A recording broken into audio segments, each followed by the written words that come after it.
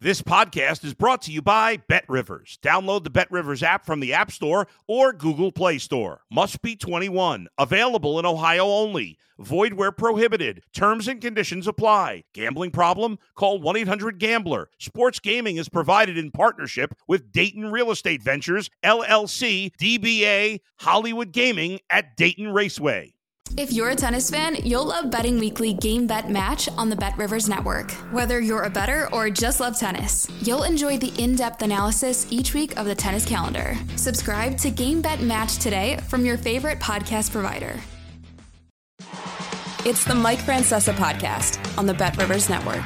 Hello again, everybody, and welcome to the Mike Francesa podcast on the BetRivers Network and wherever you go for your podcast needs. And remember, for all of your wagering needs, it's BetRivers in New York and New Jersey, Play Sugar House in Connecticut.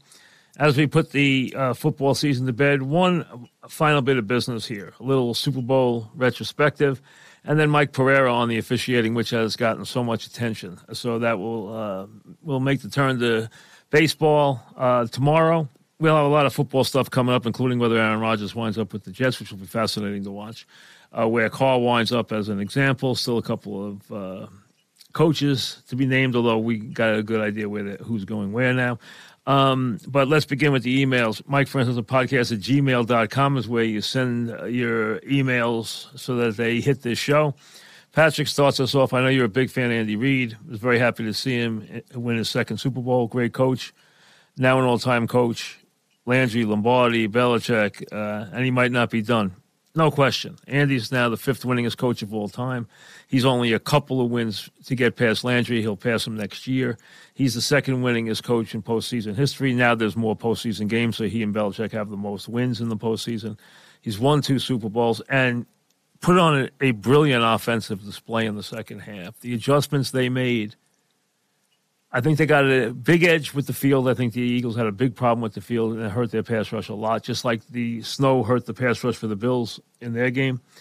I think this game especially, it really negated it. Reddick said it was the worst field he ever stepped on in his life. I don't know what was wrong with the field. It's something the NFL should be very embarrassed about, and I'm sure they are. The field was not up to a standard for a Pop Warner game, no less the Super Bowl. But in the second half, they put on a display that was almost perfect. They were 4 for 4 in the red zone. They were as efficient as a team could be.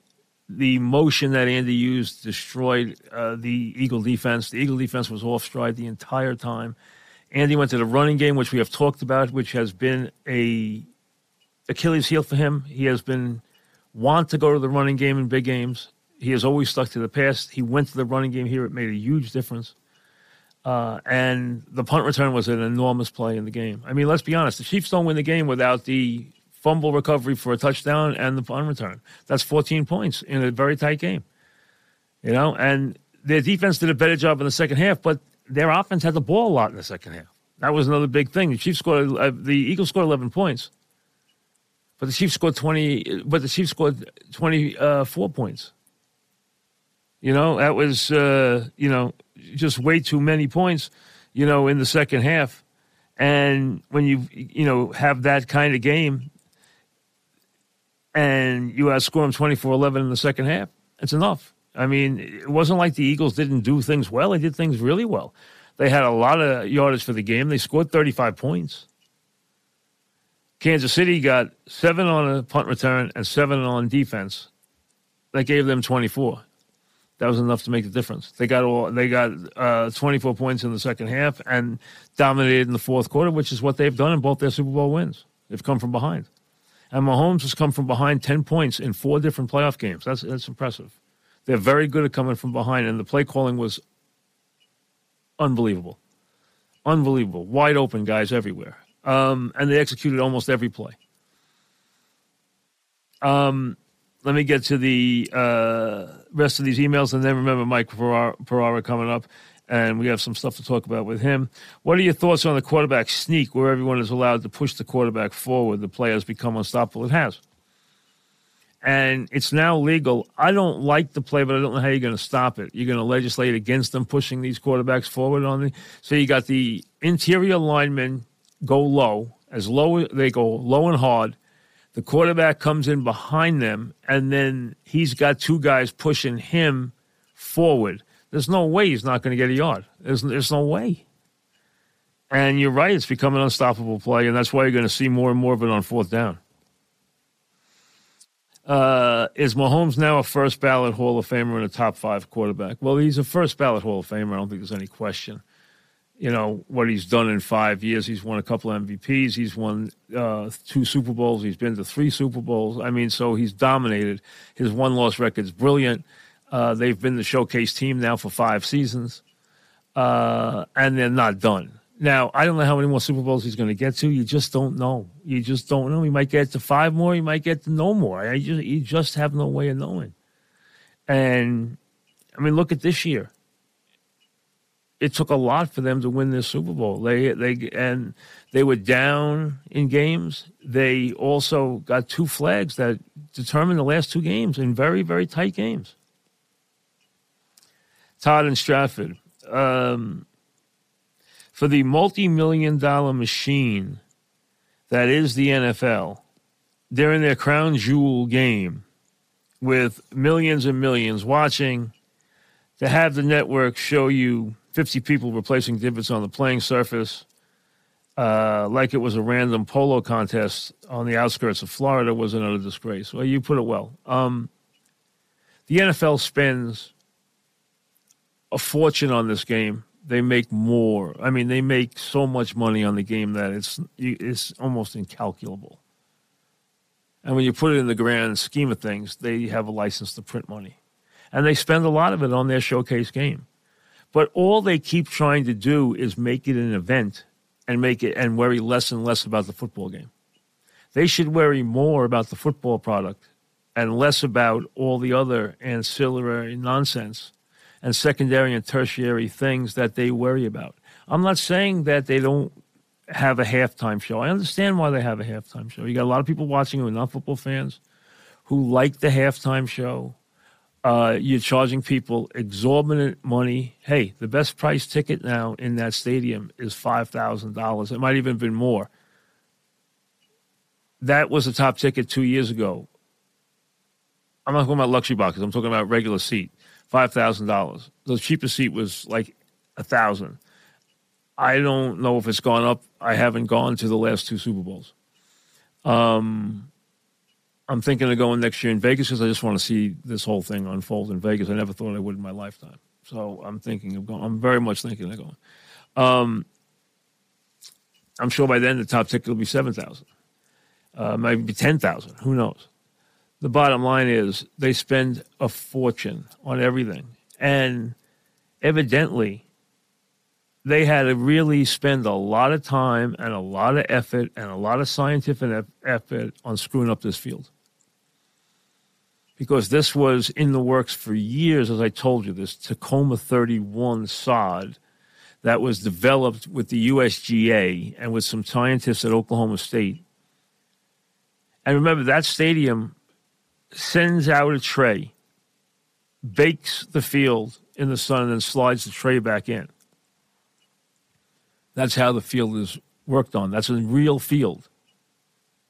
And it goes out in the sun, and then it comes back in.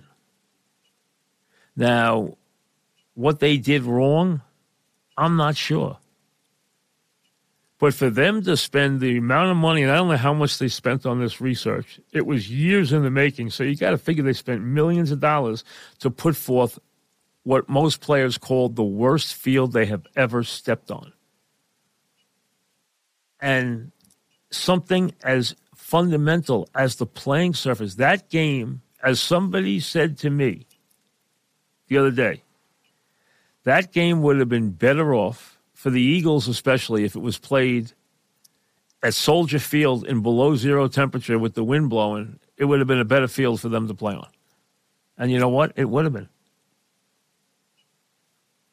They would have had a better feel for the field under those conditions, 0 degrees in Chicago, than they would have in Arizona, where they went so that they have perfect playing conditions, and they had the worst playing conditions we've seen in a game in years.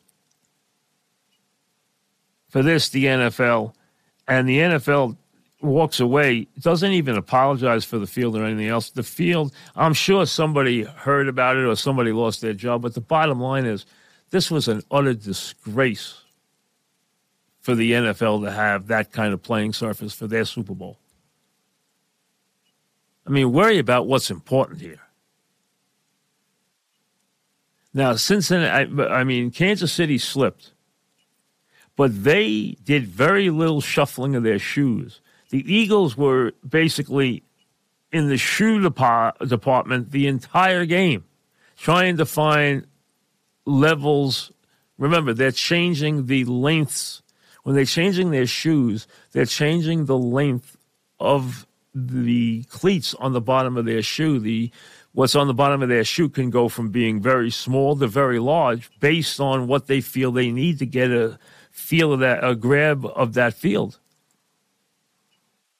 So either the Chiefs went and did a better job of paying attention to the surface beforehand, which is why you're supposed to go out there 2 hours early, is to go out there and make sure that you feel comfortable with the field as a player and that you have the right equipment on. That's the idea. Not to go out there and, mug for the cameras or go out there and hug people. The idea is to go out there and get ready to play the game and to make sure you're in the right equipment. You saw the bin for the Eagles' shoes was countless times larger than the Kansas City one. So they were in complete chaos with their shoes the entire game. And they had players after the game who called it the worst surface they had ever played on in their life, including Reddick, who was the premier pass rusher, who said it was the worst field he ever stepped on in his life. Was it a factor? Yes. How big a factor? I don't know.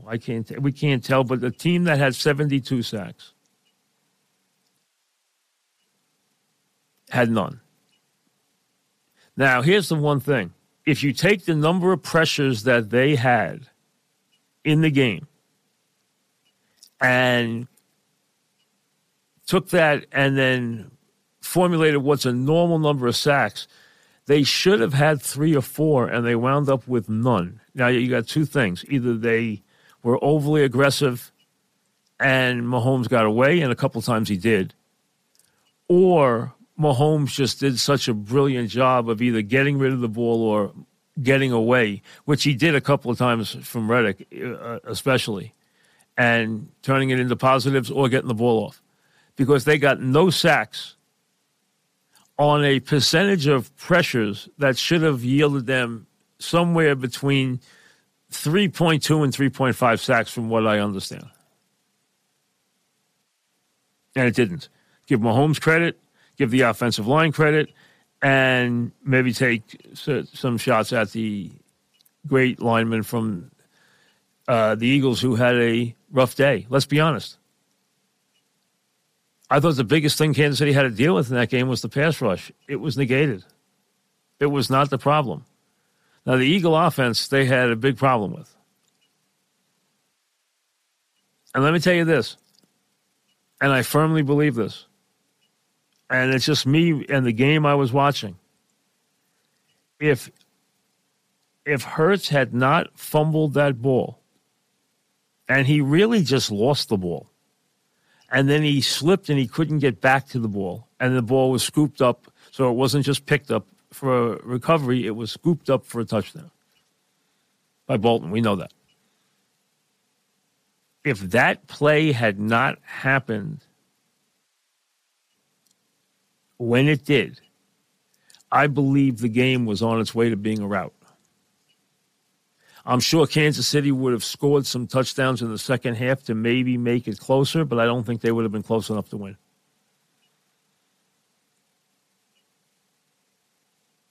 If I take 2 plays and turn them around in the first half, and they're not crazy plays, if I take, remember, on 3rd and 1,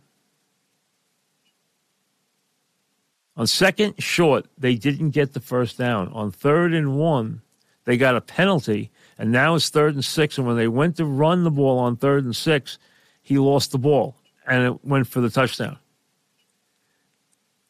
They had a 2nd and 1 and didn't make it. The only short yardage one I think they fell on in the game. Then on 3rd and 1, they got a penalty, which got us to 3rd and 6. And then they lost the ball for the touchdown. If you take that play away and credit the Devontae Smith catch before the half, which was ruled a catch and then overturned after some crazy stuff that went on, was overturned, including a play that they ran, which was negated because they thought they were given an unfair advantage, and the Chiefs weren't given a chance to substitute. After all that, Andy then challenged and then won the challenge. And I never saw video evidence that overturned it. I'm not saying it wasn't a fumble. I mean, it wasn't an incomplete pass, but I never saw evidence that turned the play over. If you take those two plays and say no turnover there and a catch there, that game is a rout at the half. You're looking at a game that could have easily been 28-7 at the half.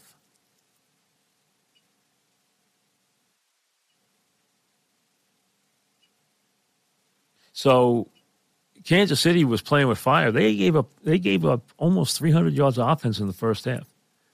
Their offense played brilliantly in the second half, and their defense did enough. And then the Eagles weren't able to get the ball back the way the end of the game went. They never saw the ball in the last 5 minutes because of the penalty. But that game in the first half had a chance to be blown completely out of proportion.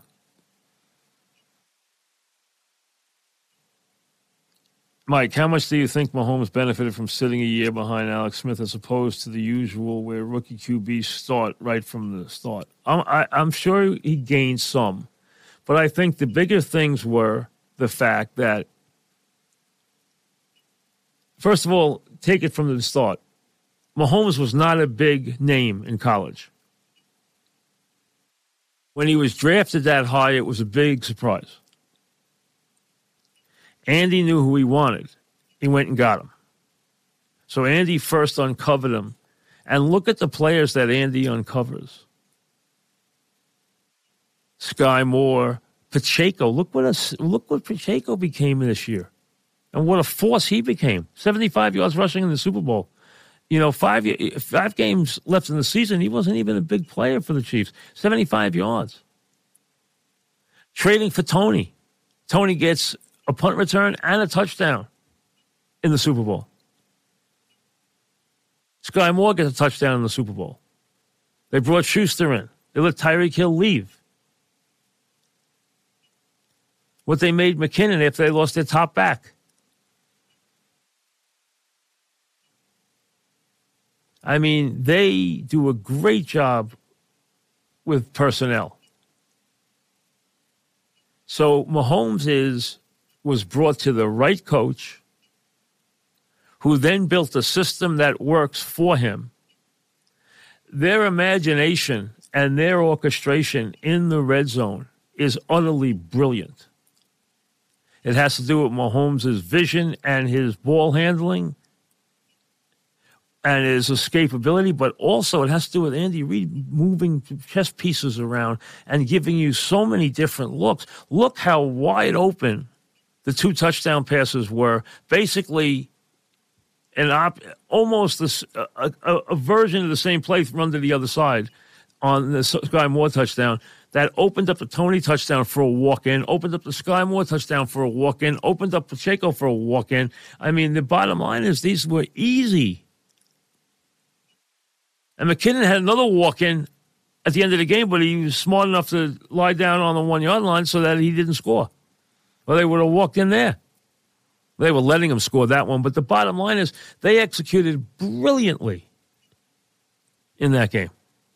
They had no turnovers. They had very few penalties. If you watch the Chiefs and you know the Chiefs, they have a ton of penalties. They make a ton of mistakes. They have a ton of mistakes all the time. Usually turnovers, usually bad plays, usually big pass interference calls. They usually have all that. They had none of that in this game. They allowed no sacks. They gave up no turnovers. They had no big penalties.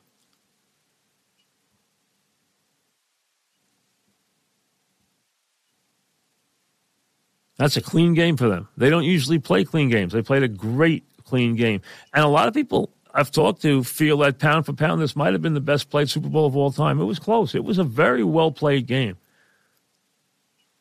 The Giants-Bill game in Super Bowl 25 without a turnover was a brilliantly played game with no turnovers in the game. Superbly played throughout and then wound up on a missed 47-yard field goal. It was a brilliantly played game, though. This was, too. This was a superbly played game. And the offenses had the better of the defenses, no question about it. I mean, the Eagles scored 35 points, and thanks to a punt return and a defensive touchdown, the Chiefs scored 38 points. When we come back, we'll chat with Mike Pereira. You're listening to the Mike Francesa podcast on the Bet Rivers Network. Mike Pereira is the dean of the former officials who have become TV stars, and he does it very well, as does Steratore on CBS. And it's a good time to talk to him because nobody knows how to talk officiating and knows all the different nuances of officiating more than Mike Pereira does. Nobody. He's the best at it. He brings it. He is very good at bringing that to the audience in a clear, concise way, and he does a terrific job. Mike, welcome. How are you? Mike, I am great. It's good to be talking to you again. All right. So, listen, a couple of things, Mike, let's get to, because officiating, with all the gambling now, officiating has moved to, even if it could, even a more scrutinized place. And now, after every game, especially games that end with flags, the first thing you see on Twitter, NFL rigged, NFL this, NFL that, NFL that. And it has really put officiating so much under the gun. And people wait with bated breath to hear you guys talk about, is this going to be reviewed? Is it not going to be reviewed? And sometimes it's hard to tell what made it be reviewed, that kind of thing. And officiating has moved so much to the forefront. First question, has it put too much pressure on the guys doing the job? Well, I think it's put a lot of pressure on them. I mean, listen, they've been used to this pressure, but maybe not to the magnitude of where it is now. I mean, I only think back to my time on the field, which I know was a long time ago, Mike, but it was in the late 90s. We didn't have this presence of social media, period. So you didn't read about yourself. You didn't read about all these calls, all these questions. You didn't have sites on the internet called, football zebras with continued focus on it. I mean, even if I go back, Mike, to when I was running the officiating program, there were mistakes that were made, and this is early on in my career back in New York. There were mistakes that were made, and I'd look at it and say, yeah, that's a mistake, but that's one nobody's going to ever see. Well, that's not the case anymore because there's so much focus on every single game, whether it is fantasy football, whether it is gambling. I mean, the pressure is enormous, but that's the nature of the avocation, that pressure that goes along with it. And you learn how to handle it. You learn how to react without having that aspect of it in your mind. The game itself, once you get started, Mike, and I think people don't realize this, but we are all now great slow motion officials, including me. But there are still 7 people on the field that are making decisions based on what they see in 1/26th of a second of a frame that quickly. So you don't, at that point, think about the pressure. I mean, you don't think about where you live. You don't think about who the player is. You have to react so quickly to something you see so briefly that it's very, very difficult. It's just that while that speed is there, and the speed has gotten quicker, but while it's there, you just have to react, and then you have to accept what gets written about it, whether it's justified or not. You just have to accept that it goes with the territory, and you have to go forward. Mike, fans have been brought up on the idea that the official is going to swallow his whistle when the championship is on the line. No penalties in overtime hockey in the Stanley Cups. I remember a Jake O'Donnell or a Richie Power saying, hey, if the game's tied late and it's a championship game, they're going to have to earn it. They're going to have to earn it. We're going to step away. We're going to have to earn it. Fans have heard that forever. The question I have is, if it's 27-17 in October, and then it's 2 minutes left in a tie Super Bowl game, is the same judgment supposed to be used, or is there supposed to be a common sense there that has to elevate the call at that point, or is it the same call? Well, to me, it's the same call, and I've always said that. Look, I was in the department as the head of officials basically for 12 years, and in my 12 years, I never once said, swallow your whistle inside of 2 minutes. I mean, I think that's outrageously unfair to everyone, including the players. If you swallow your whistle and don't call something because it's inside of 2 minutes, is that fair to the team that doesn't get the call? Should we have not have called a late push down out of bounds when Mahomes against Cincinnati at the end of the game, when he got pushed, not hard, but he did get pushed into the ground. But when that guy reaches for that official, Mike, does he have time to realize he is sending that team to that game's either going to overtime or that flag is going to send that game he doesn't, one team to the Super Bowl? Yeah, I understand how you think that, but that doesn't how fans would think that, but it doesn't happen. You have to react. You know, do we want to have what happened with the Saints and the Rams a couple of years ago, where you don't call pass interference when it's at the end of the game? I mean, there's a balance here that you have to find. I mean, and I think that's what's kind of unfair. All right, well, let's get to the Bradbury call, which Bradbury said was a penalty. But here's the thing. He said he didn't get flagged for what he thought was a worse offense in the second quarter on the same play. He didn't get flagged, and then he got flagged with the game on the line. Right. And I saw the play in the second quarter, too, which I thought was a foul. But here's what happens. And, again, we talk about this 1/26th of a second. The difference in the two, to me, is that it opened up to the official at the end of the game. He had the angle where he could see the jersey pull, whereas the one earlier in the second quarter, he didn't have that same angle. And so it's a different type of play. And you know, hey, listen, officiating is tough, and we know one thing's for certain: they're not always right. I mean, they make mistakes, but you can't take and the official doesn't know he makes a mistake until the office tells him, you know, a day later, hey, you missed this. But you know, you try to get everything that you can get if it's clear. And the emphasis that the competition committee took years and years ago, back in my time, around 2005, which was a jersey pull is a foul, period. When you're an official and you see the jersey pull, you're going to call it, and you're just not going to not call it because it happens to be inside of 2 minutes. My local driver here that takes me back and forth to the airport says, I have an idea. Let's just take the officials off the field at the 2 minute warning and let the players decide it. It's really nonsensical. I mean, and you just have to call what you see. And I would say that any official that ever told me that he was going to put a zipper on his pocket and not call anything in the last 2 minutes unless it was so obvious to everybody, I'd fire his ass. I mean, that's the last type of mindset that I want to go in to a last 2 minute series when the Super Bowl may be on the line. I want fairness. And in all fairness, I think without that hole, I think that Smith-Schuster really breaks that, beats Bradbury, and likely maybe scores a touchdown. So you think that impacted the play to where you think he could have scored? The ball wasn't that far away. You thought he could have scored. Now, it's defensive holding is before the pass is thrown. Yep. So throw out the fact of whether it might have been catchable or not. Without that grab of the jersey, without that tug that Bradbury thought maybe he could have gotten away with, then I think it was a possibility that Smith-Schuster could have caught the ball. So it's just one of those things, Mike, and it just was so much emphasis on the officiating from championship game weekend, the messiness of it, that it's like officiating can't get out of their own way, even if they're right. And but that's kind of been the nature of the postseason this year.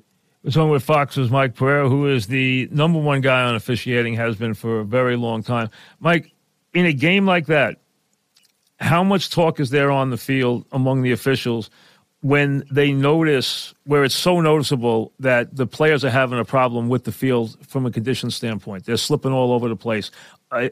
Does that get discussed, or is that not even brought up during the game? Not even brought up. I mean, that's beyond their realm of supervision. So you wouldn't say, hey, be careful here because these guys are slipping all over the place? No talk like that? No talk. Okay. We want to get these things. Let me get to the play, because the Eagles were, from what I hear, the Eagles did not like the machinations of how Andy got to review the Devonta Smith call. They felt that they were hurt, that they felt they were unjustly not allowed to run that play. They felt they did not dispute whether it was caught or not, and I never saw a clear indication that it was not a catch, but I'm sure there was somewhere for them to overturn it. They did overturn it, so I'll give them that. But they felt that play before that they ran should not have been stopped. How about that? Well, I mean, there's really two different situations. I mean, you're talking about the catch on the sideline, right, where the player was on his feet, and actually there was a matchup situation which killed the clock and then allowed Andy to throw the challenge flag on that one, which led to a challenge that he lost, by the way. No, that's the one he got right. Yeah, that's no. The one that was reversed was inside of 2 minutes. So that was stopped by the replay official. Right, so the Devonta Smith one. But why was the other one not ruled? Why was the other one not? Why was the play stopped? They felt the play should not have been stopped that they ran. Well, again, do we remember the week before? Do we remember the 2 weeks before with Devonta Smith again? On the catch in the Eagles game, right? They messed up, which we never saw. So we didn't know that the play. We didn't get a good look at it. We didn't really get a good look at it this time either, because we never saw. I never saw a replay that showed the ball was on the ground. It was moving, but I don't know if it was out of his arms or not. I had no idea. Yeah, I mean, to me, and I'm the same way. The one thing that the replay official, which was, the New York people were in the replay booth in Glendale. You had your regular replay people. There was probably 7 or 8 people in that booth. But the one thing that they did is they basically waited until the ball was about to be snapped and then shut the play down. And then to me, Mike, and this is one of my major complaints in the game, 4 minutes later, they decided that the pass was incomplete and they would reverse it. 4 minutes. I mean, where are we on the basic premise of replay? If it's clear and obvious that the call on the field is wrong, then you reverse it. If you have to sit there and look at it for a time period before you even shut it down, and then look at it for up to 4 minutes total, and then reverse it, I mean, I wasn't in the booth going nuts, but I was in the booth upset because, it just seems to me that what we're doing is we're just re-officiating the play, and we're looking to prove the officials wrong instead of looking at it and saying, if we can't see 100% that it's a clear and obvious mistake, we're not going to reverse it. And that bothered me in that game, and it bothered me to where replay has gone back to where it's become too technical. And to me, in that play, since they had to look at it that long, and I never saw anything that convinced me that the call of a completion was wrong, I think they should have stayed with it. And that's when I think that, when replay interferes beyond where it should. Do you feel that we have, because everyone keeps bringing up, what is a catch? What isn't a catch? I think a lot of times on the playing field, it is not hard to tell what is a catch and what isn't a catch. But on the sideline, where we get into this idea of, is he bobbling the ball? When did possession start? Those are impossible to tell what's going on. I couldn't agree more. I'm okay now. I think there was a good two different types of plays that demonstrate the difficulty. There was the Smith play, going to the ground, and that's the one that's confusing now. Yes, because also the one with the tight end, when does he bobbled it. So now he had the second foot. Now, we did see that he got the foot down. It looked like the ball now is steady in his hands, and then he did get 2 feet down. But when you have the sideline and they have whether or not the guy's bobbling the ball, those are so tough to tell. And then when you bring in, he's got to complete it through the ground play out of bounds. Those plays become impossible for us to tell what the heck's going on.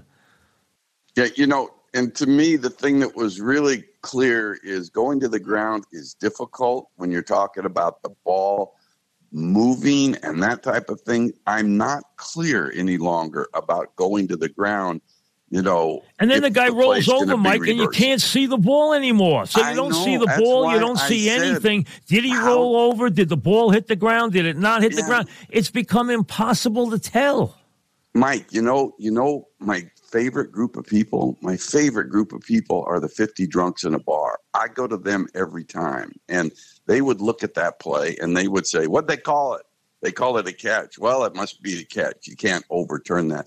But you look at earlier in the game on the catch fumble, that they ruled catch fumble on the field, and it was picked up by the Chiefs and run in for a touchdown. See, that when you're on your feet has become much clearer. That was automatically an incomplete pass. I said that 1,000 times right away. Boom, that's incomplete. You said it right away. That's incomplete. Right. It's going to come back. It's incomplete. Those are easy.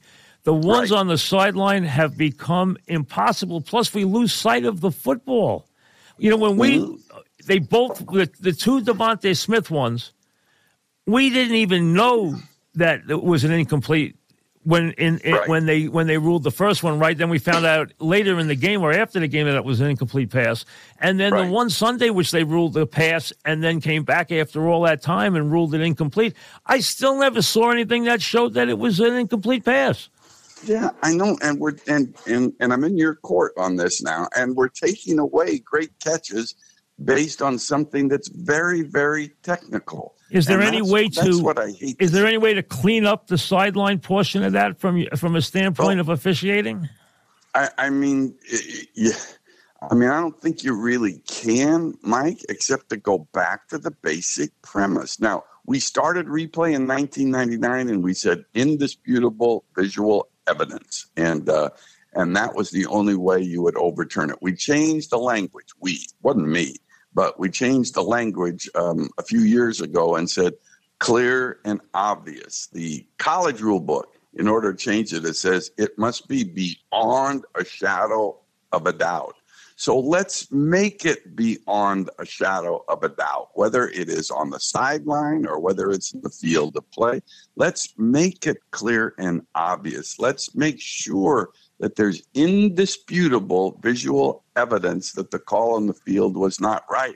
I just think we have to go back to that standard. And I have talked to people like Rich McKay of the competition committee and said that I am concerned on how we have gotten too technical. We've gone in swings, too technical, and then sometimes, leaving things on the field that clearly should have been reversed. We've gone into these, sways of being, too technical and not too. It's just that we've got to be consistent. And in order to be consistent, you have got to not be technical. And Mike, there's got to be one rule, too. Clear and obvious. There's got to be one rule. If New York can go and say, we overturned it, boom, start the next play with no discussion of any kind anywhere, or now we're going to take 4 minutes to look at the play and decipher it 42 times. Hey, one rule. Either we have one way of doing it and we do it and we put a time limit on it, and if you don't have it in that time limit, back to the ball, back to the game. You don't get 5 minutes to look at it. My favorite, Mike Patrick, when we brought replay back in, we had quite the booth. Mike Patrick, Paul McGuire, Joe Theismann, and Mike Patrick said right away about instant replay. If you go under the hood, which we were going under the hood at that time to look at things, if you go under the hood and you look at it right off the bat and you see that the call is wrong, reverse it. If you have to sit there and run it back and forth and run it back and forth and put it in super slow motion, then don't change it. And I loved the way that he approached replay way back in 99. And I just want to get back there. I agree. Aaron Rodgers, who makes a lot of crazy statements, made an interesting one. He said the best officials are on TV now. That's one of our problems. Stop taking these guys out of the booth and putting them in TV places. Now, you guys, he's talking about you and Steratore and all these guys. Funny point. You guys have become TV stars. The other point is this. It seems now the NFL has got to do a better job of getting more talent and better people onto that field doing these jobs. These are demanding jobs. If that means more pay, it's more pay. The bottom line is this is a big part of an incredibly rich sport. You can't cut corners anywhere. And if these jobs become better jobs, good, God bless the people who get them. But they need to get more qualified, athletic people into those positions. I can't argue with you. I think there's two separate issues there. I think there's the people that are on the field, and in this case have left the field to go into television jobs, and there are those that are off the field running the program, that run from the program to get into these television jobs. So you're talking about Blandino and myself, who were the heads of officiating, and then the other three that came off the field. Look, I think that the head of officiating, Mike, I think it's the second most important job in the league. I mean, I give Goodell number one, that his job is a tough job. But beyond that, you can take all your EVPs, you can take them all, and, they're all, looking about not the future of the game, the financial future of the game, but the nuts and bolts, the integrity of the game lie with the head of officiating. And to me, that position just hasn't been appreciated as much as it should be appreciated. I agree. And, I agree. I think it's an integral part, and it is imperative that the game has good officiating. And listen, we understand nobody's perfect. We understand that. And I'm not one who wants to see robots calling balls and strikes. I'd rather have a guy I'd rather watch a guy have a lousy strike zone and live with it. Okay, now sometimes that can be a little overdone. We know that. I'm not going to mention any names. That we know that we can get a big game where the ball and strikes are just insane. It happens. The bottom line, though, is there's a human element to all sports. We understand that the players drop balls, they make mistakes. The officials make mistakes. You got to live with it. That's all. And nobody's asking anybody to be perfect. But you're asking them to be fair and you're asking them to be professional. That's all you can ask them to be. That is correct. I agree. And you got to, listen, I mean, the college, the Power 5 conferences are producing better officials. And I do think, Mike, and this is my friends who are in officiating get mad at me, but this is the way that I do feel. I think that the officials themselves are good. And I think they're maybe better than they've been. If you want to take Roger Goodell's approach to say that, officiating is better than it's ever been, I might agree with them when you look at the total roster. But the officiating, let's forget the officials. The officiating, I don't think is. I mean, I think it's gone backwards to a degree. I agree. And then the question becomes why? And then you have to look and say, has replay with this video assist, with this expedited review, with this communication system, with everybody in the officials' ears from New York to the replay booth in the stadium side, has it gotten to the point where the responsibility to officiate the game has left the field and moved on into into the booth or into New York? And has it made officials on the field more reliant on those voices that are in their ear? And I look at the mess that was created in Kansas City, Cincinnati on the redo of the down, if you want to call it that. I mean, we're trying to do too much instead of using some damn common sense and only getting involved when we need to get involved when it comes to moving a ball a half a yard when it's 3rd and 9. So you have to rethink, to me, the overall philosophy of how you treat the game when you're moving the ball a half a yard or doing some things, to me, which have no impact in the game.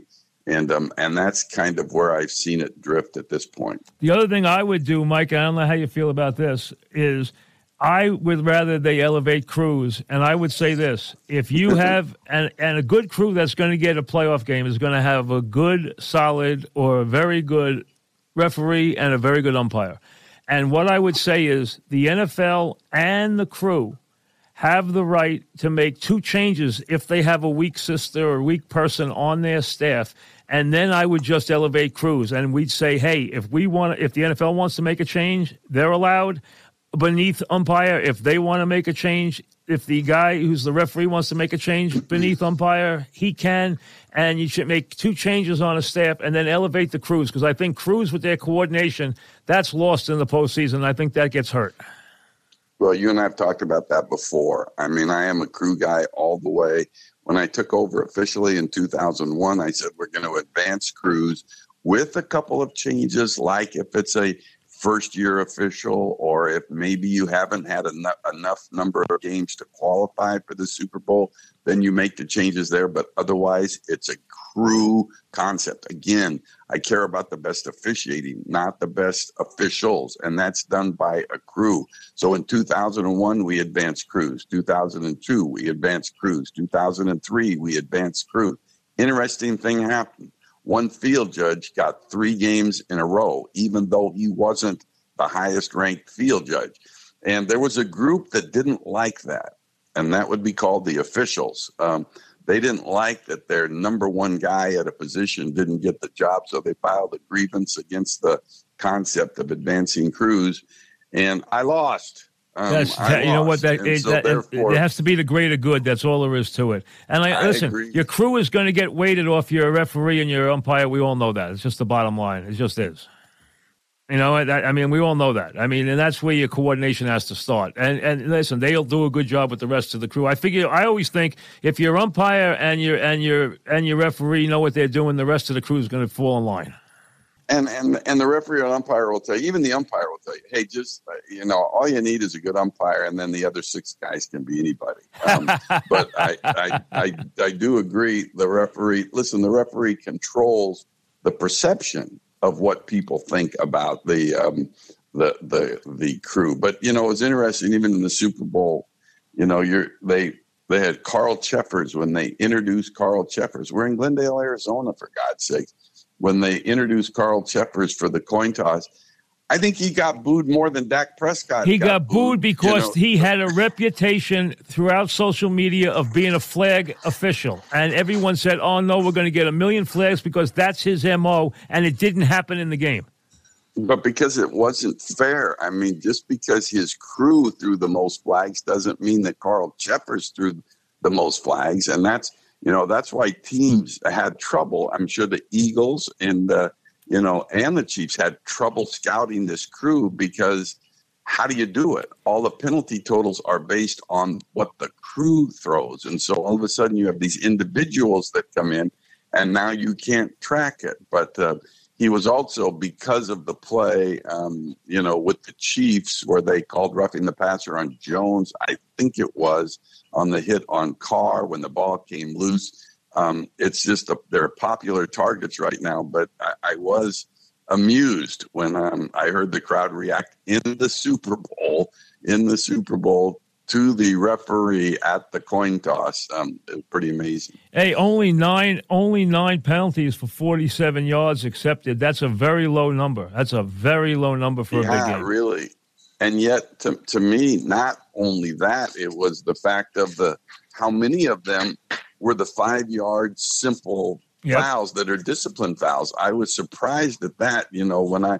Because I track everything when I'm at a dang game. When I look at Kansas City, I mean, they were called for 4, 2 offside, 1 neutral zone infraction, and 1 false start. 1 was declined. And the Eagles had a false start, an offside, a neutral zone infraction. That's pretty unusual when it comes to playoff games with well-disciplined teams that you would have that amount two star quarterbacks, fouls. Very few holding calls, and very few holding calls, and very few with the biggest pass rush team. I think the field had something to do with that. But a 70 sack team, very few holding calls, and not one roughing the passer in the entire game, which is the play that drives fans crazy a lot of times because they think the star quarterback gets breathed on and they get the penalty, but not one roughing the passer call in the whole game. Well, but I think we need to look back at the entire season. We all talk about this, where we are with roughing the passer, with landing on top of him with most of all of your body weight. There's been a few of those that created the controversy, but look at the numbers.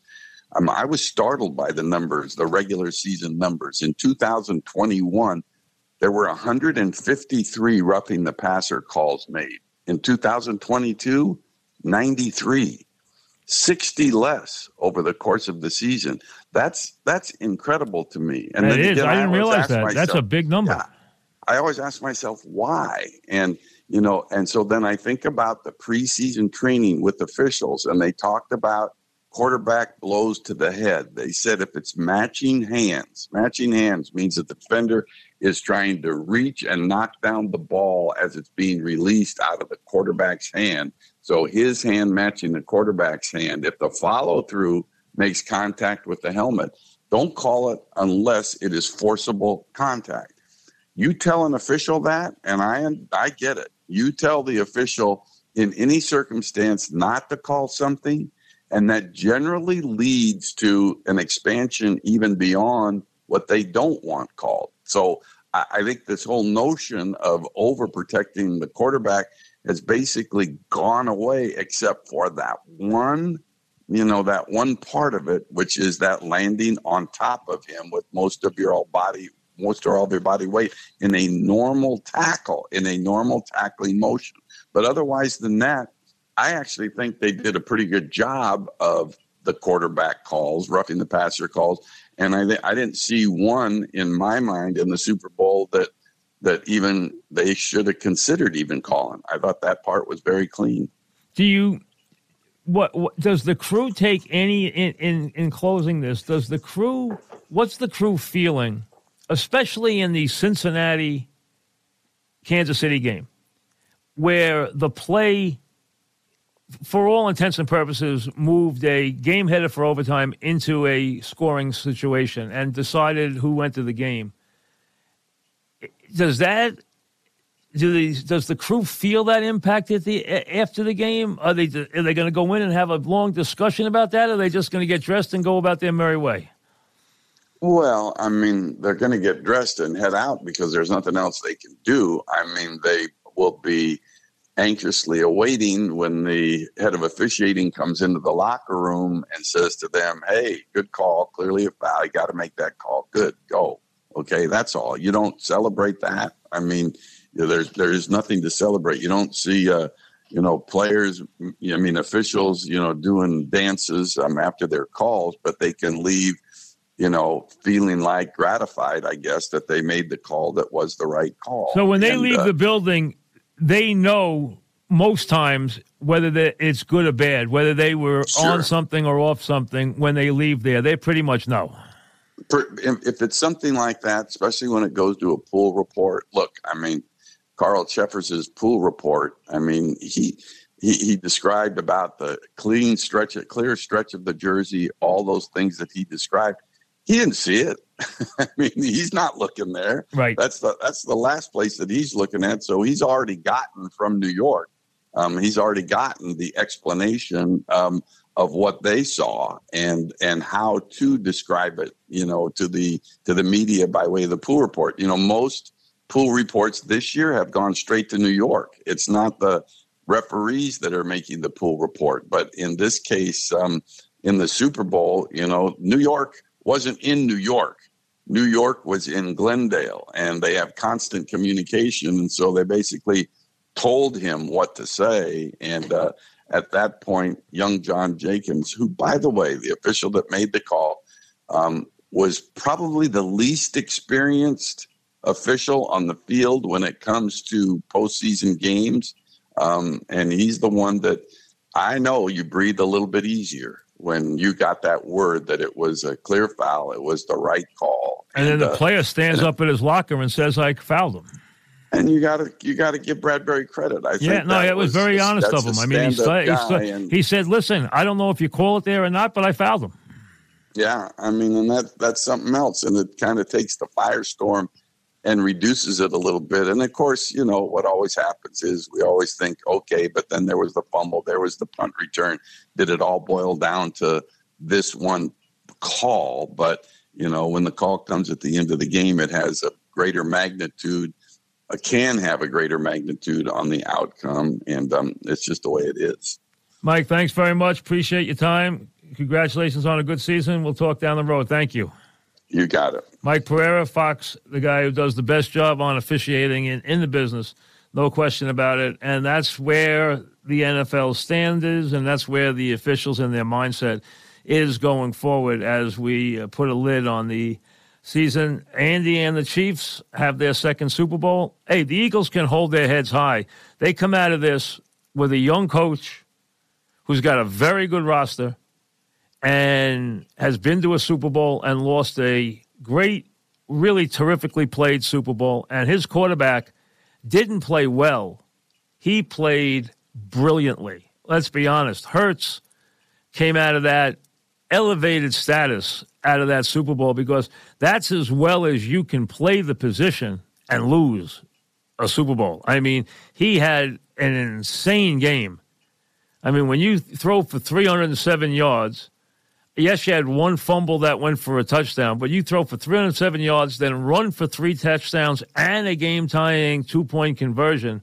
I mean, and run for almost 70 yards, or just about 70 yards. I mean, you can't have a better game than that. He accounted for 400 yards offense. He accounted for all those touchdowns. I mean, he had a great football game and elevated his status. He's going to be a very rich man, and he is now ranked. And you even heard Andy Reid and Mahomes raving about Hurts after the game, about how brilliantly he had played, and he did. I mean, he played incredibly, incredibly well. And so they come out of this with a team that's going to be reckoned with. There's no question. That's a very, very good and deep roster, and they can hold their head high. They played a very good game. They lost a tough game, no question about it. And we can talk about things they should have done. Did Andy outfox their defense and their defensive coaches in the second half? Yes. Did Tony's punt return kill them? Yes. Did the turnover that went for a touchdown hurt them? Yes. But they scored 35 points, and the only thing they would have loved to get the ball back and get one shot. They didn't get a chance to do that. That's what we lost with that penalty. We lost the drama of the last 2 minutes because how much did we want to see what the Eagles were going to do in response with a timeout and a minute and 35 or 40, whatever there was exactly on the clock. What were they going to do? Could they get 3 and send it to overtime? Could they get 7 and run off the field triumphant? Hey, it was going to be that interesting to watch. And when you have a Super Bowl that ends 38-35, everybody got a good game. There were some things that have to be cleaned up, especially the field, which the NFL's got a year to figure out exactly what they did. And we can live without Tacoma 31, that's for sure. Maybe it's going to be good for some putts. It sure wasn't good for football, whatever they came up with. It was an utter embarrassment. That has to change before they get to Vegas. Baseball will be up next on the podcast. Remember, we're a month away from the NCAA tournament. We'll be zooming towards that, and that will be, 3 weeks of complete chaos right around the corner. Spring is right around the corner. Spring training is now underway and will be officially underway elsewhere and everywhere within the next couple of days. So baseball is back. The baseball podcast will be up next with Bobby Valentine tomorrow, the next day. So be looking for that. We'll see. Thanks for listening to the Mike Francesa podcast on the Bet Rivers Network. Hey, it's Mike Miss here. What a time to be a Philly sports fan, and you can share the excitement with me each week on the Mike Missinelli podcast on the Bet Rivers Network. Listen and subscribe to the Mike Missinelli podcast today, wherever you get your podcasts.